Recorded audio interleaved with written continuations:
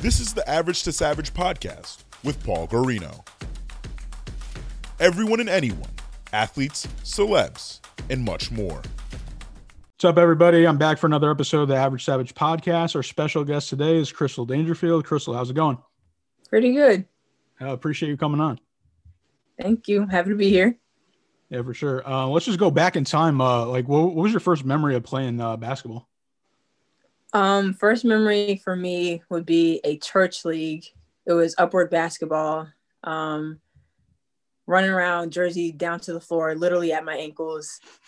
We would get stars on our shirts for like achieving certain things. Nothing too hectic. Yeah, for sure. Now, I've never been to Tennessee, and I know you grew up in Tennessee, so you got to tell me, like, what was it like down there? Where I was, it was pretty simple, just like me, so that rubbed off on me for sure. I went to a school where it was like connecting schools. The elementary was connected to the middle school and to the high school. So grew up with the same people, left and got out of Tennessee as soon as possible. And then what about like during high school, like when did you know you were like really good at basketball? When our team was selling out the gym. That was the first time I was in a sellout gym. People were like coming to the gyms early. It was buzz around the state for the whole game setup and stuff like that. People thought I was transferring schools to go to a private school and a whole bunch of other stuff. Gotcha. And what was your recruiting process like?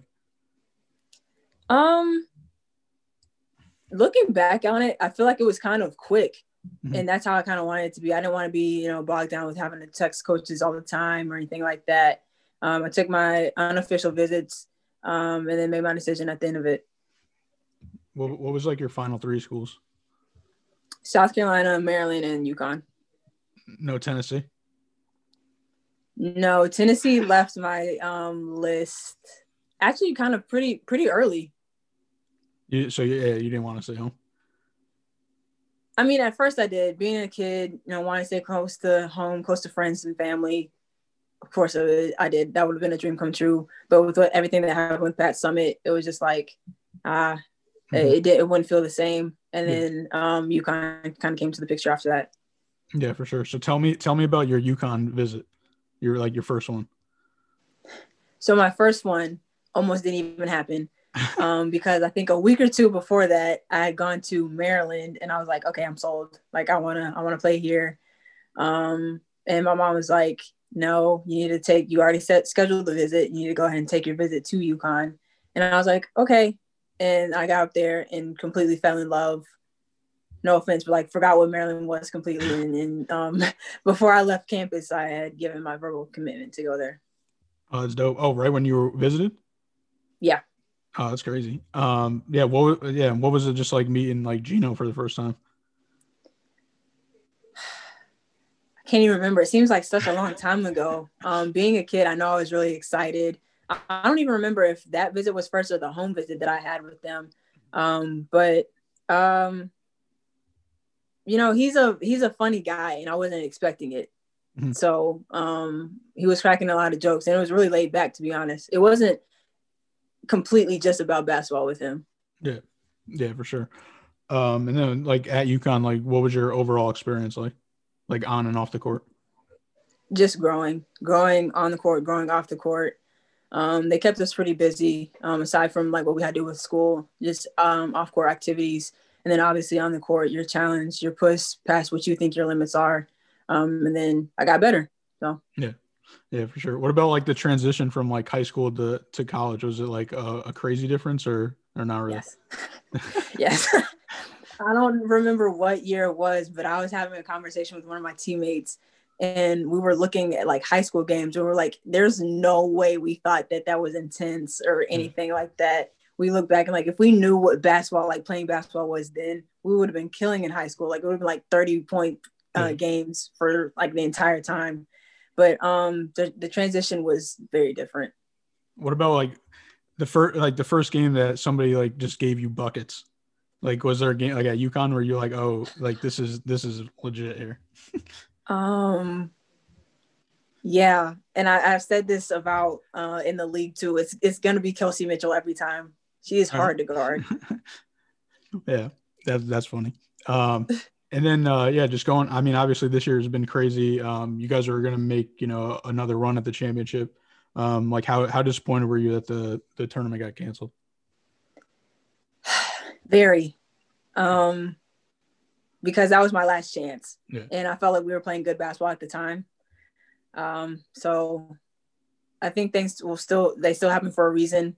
Obviously the COVID situation really sucks, and it's continuing to stay that way.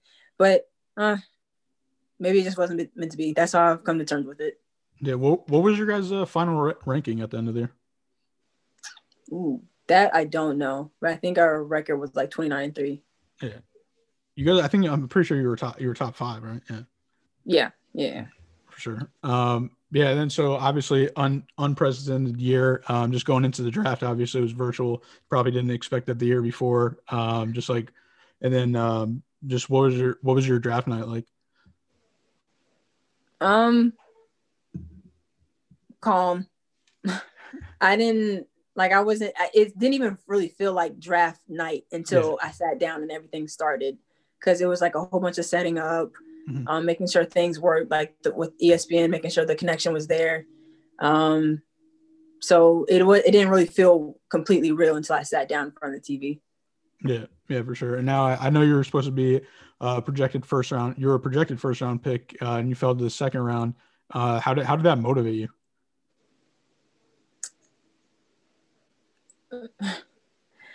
I took it as disrespect, because it's like my height. I felt like it was mainly because of my height, because as far as playing wise, I felt like I was one of the top point guards in the country. So there shouldn't have been a reason other than my height that I dropped that low. So I was like, I feel like my skill set should have overlooked all of that. But I just didn't want to go in there and prove anyone right about that. Like I am able to play in college. I was successful. So I felt like the transition into the league, it wouldn't have been that much of a difference either. Yeah. So during your rookie year, you're hot the whole season. When the rookie of the year talk started happening, was there any pressure on you? None at all, really. Because for the most part, it was just winning games. It was me getting better for my team and then winning games. We were in a position where we were the underdog. We weren't expected to do the thing. So that's what I wanted to carry and have my teammates notice about me, that it was just about winning games for me. What about, I'm going to make you talk about yourself, but at the end of the year, did you think you were going to win the rookie of the year? It was like a moment of, I think I'm going to, and then it was a moment of also like, there's still a possibility that I won't. Yeah. Because of how things had gone prior to that, dropping in the second round, not being talked about. I was like, they're still going to find a way for me not to get the award. And if it had happened, still would have gone out that night, played Phoenix. We won the game. Like, it was still basketball that had to be played. Yeah. But would I be disappointed? Very, because to play so consistently and not even be expected to, I think says a lot.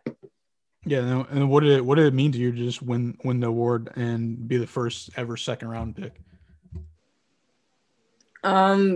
Just hard work paid off, and I proved other people wrong, proved myself right. That was the biggest thing. I was happy with how I played. Obviously, we lost way sooner than I wanted to get to the championship series and go for a championship. But was happy with how the first season could have gone, especially in those circumstances. So yeah. Yeah. Then going into next season, what are your goals? Just to get better. I'll be going up to Minnesota and training with them. So hopefully they'll have some film broken down for me so I can look at to see things that I can get better at, where I can be more effective on the defensive end, where I can push the ball in transition and setting up my teammates and things like that. Yeah. And then what about what was it just playing with players that you grew up watching? It was crazy. Hadn't even met Still in person other than when we played the USA team in Gamble, or not in Gamble, but in Hartford. Yeah. And the second I saw her, ran up to her, gave her a hug. She picked me up, spun me around. And I was like, this is somebody that I would like be leaving middle school to go watch play in her SEC tournament when she was in college. So I just thought it was crazy playing on the team with her and then playing against other people as well. Yeah, definitely. Yeah, it's definitely surreal. What advice would you give just like a young athlete trying to make either trying to get a D1 scholarship or like trying to make a pro league? Just to continue to put the work in. Confidence speaks louder than anything you could ever say. Your play is going to speak even louder. So if you put the work in and you're confident, you go out there, there's nobody that can deny what you're doing. Yeah, for sure. Now going off the court, I know you just signed with Jordan Brand, so congrats again. What did that mean to you to sign with them? It was a dream come true. It was a match made in heaven. Everything that I'll get to do working with the brand was perfect for me. It combines my love for shoes, love for the game, and lets me have fun doing it. So I gotta ask you, what's your favorite Jordan? I have so many. Give me your top three. Give me your top three. Top three is the top 3 ones, the Bradfords and Concords. All right. By far. You went specific. List off so many more. So is there any that you're looking forward to actually playing? These, because I know the newer ones are obviously more performance based, and the other old ones I don't think you're really actually playing. Yeah, they gave the sisterhood, the ones that they just came out with, the sisterhood collection. The shoes look great. They look great in pictures, but they look even better in person. There's like a shine that they have to them. It's a whole bunch that they're doing with their 35s, and then obviously the 34s looked great too. Now, have you got to talk to Michael Jordan? Not since signing the contract. I met him way back when at the Jordan Classic. Okay. Well, my senior year, but that's crazy. That's cool. All right, you ready for some more fun questions? Yeah. All right, what's your favorite song right now? That's hard. I don't. It's hard for me to have favorites like that. Can I look?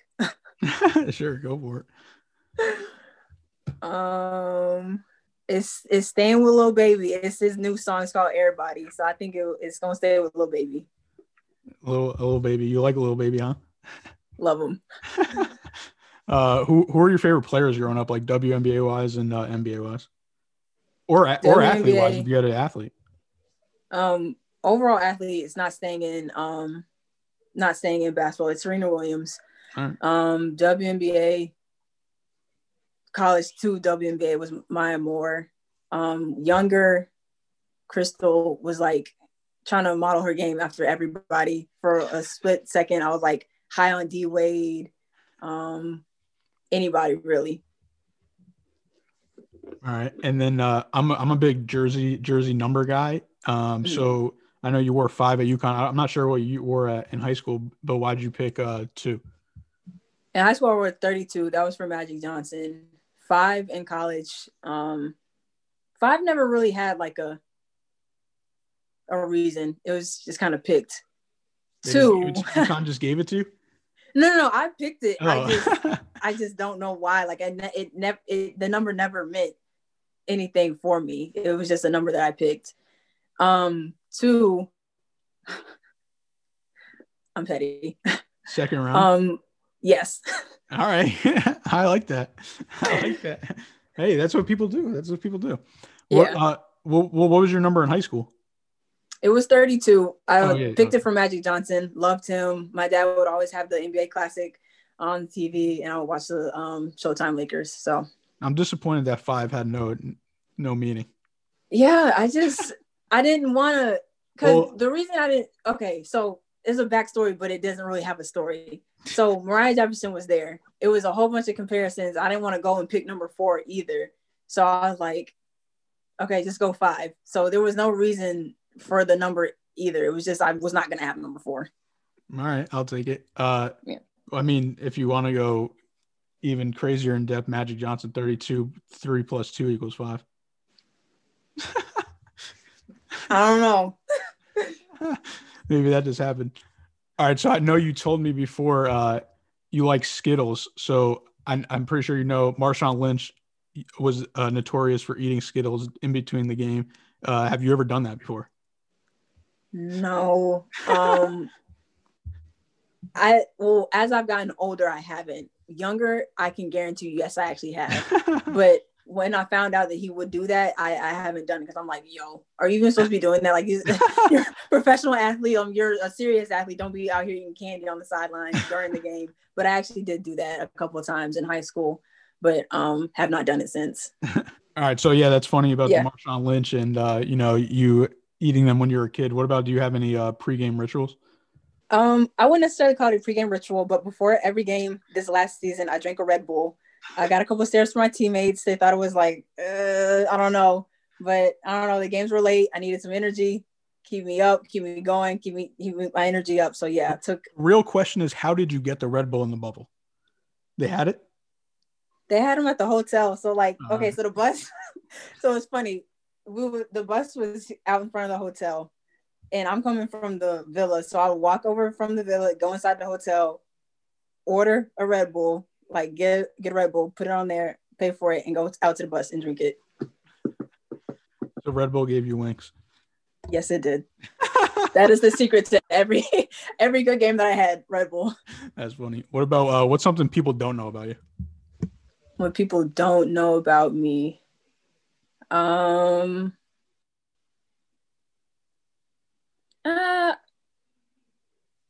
Probably my musical background, but I would also just say I love dogs.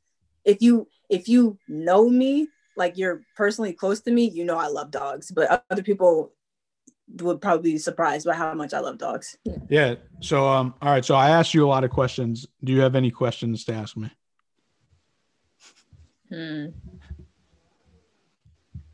What would be your backup plan? My backup plan? Mm-hmm. Well, I would say, what, in life? Yeah. Well, I'd say I already quit my backup plan because I had a 9 to 5 and I quit it. Okay. What is that? What's your tattoo on your hand? It's a crown. Is that a real tattoo? Yes, it is. All right. It hurts so bad. You just got that? No, I got it back in the first week of October. Gotcha. So you just got it. I mean, not really. I have a more recent one on my leg. That one's 3 weeks. How many tattoos do you have?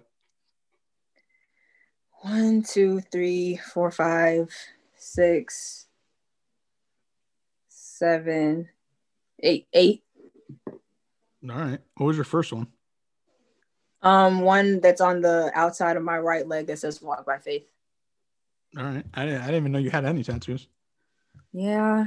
I'm getting there. They're small, but they take up space. So. Yeah, for sure. Well, yeah, appreciate you coming on, and could you let the listeners know where they can follow you at? Where they can follow me at? I don't even know my Twitter handles or nothing. I think Twitter is Crystal D2 _ and Instagram is Crystal Dangerfield 5.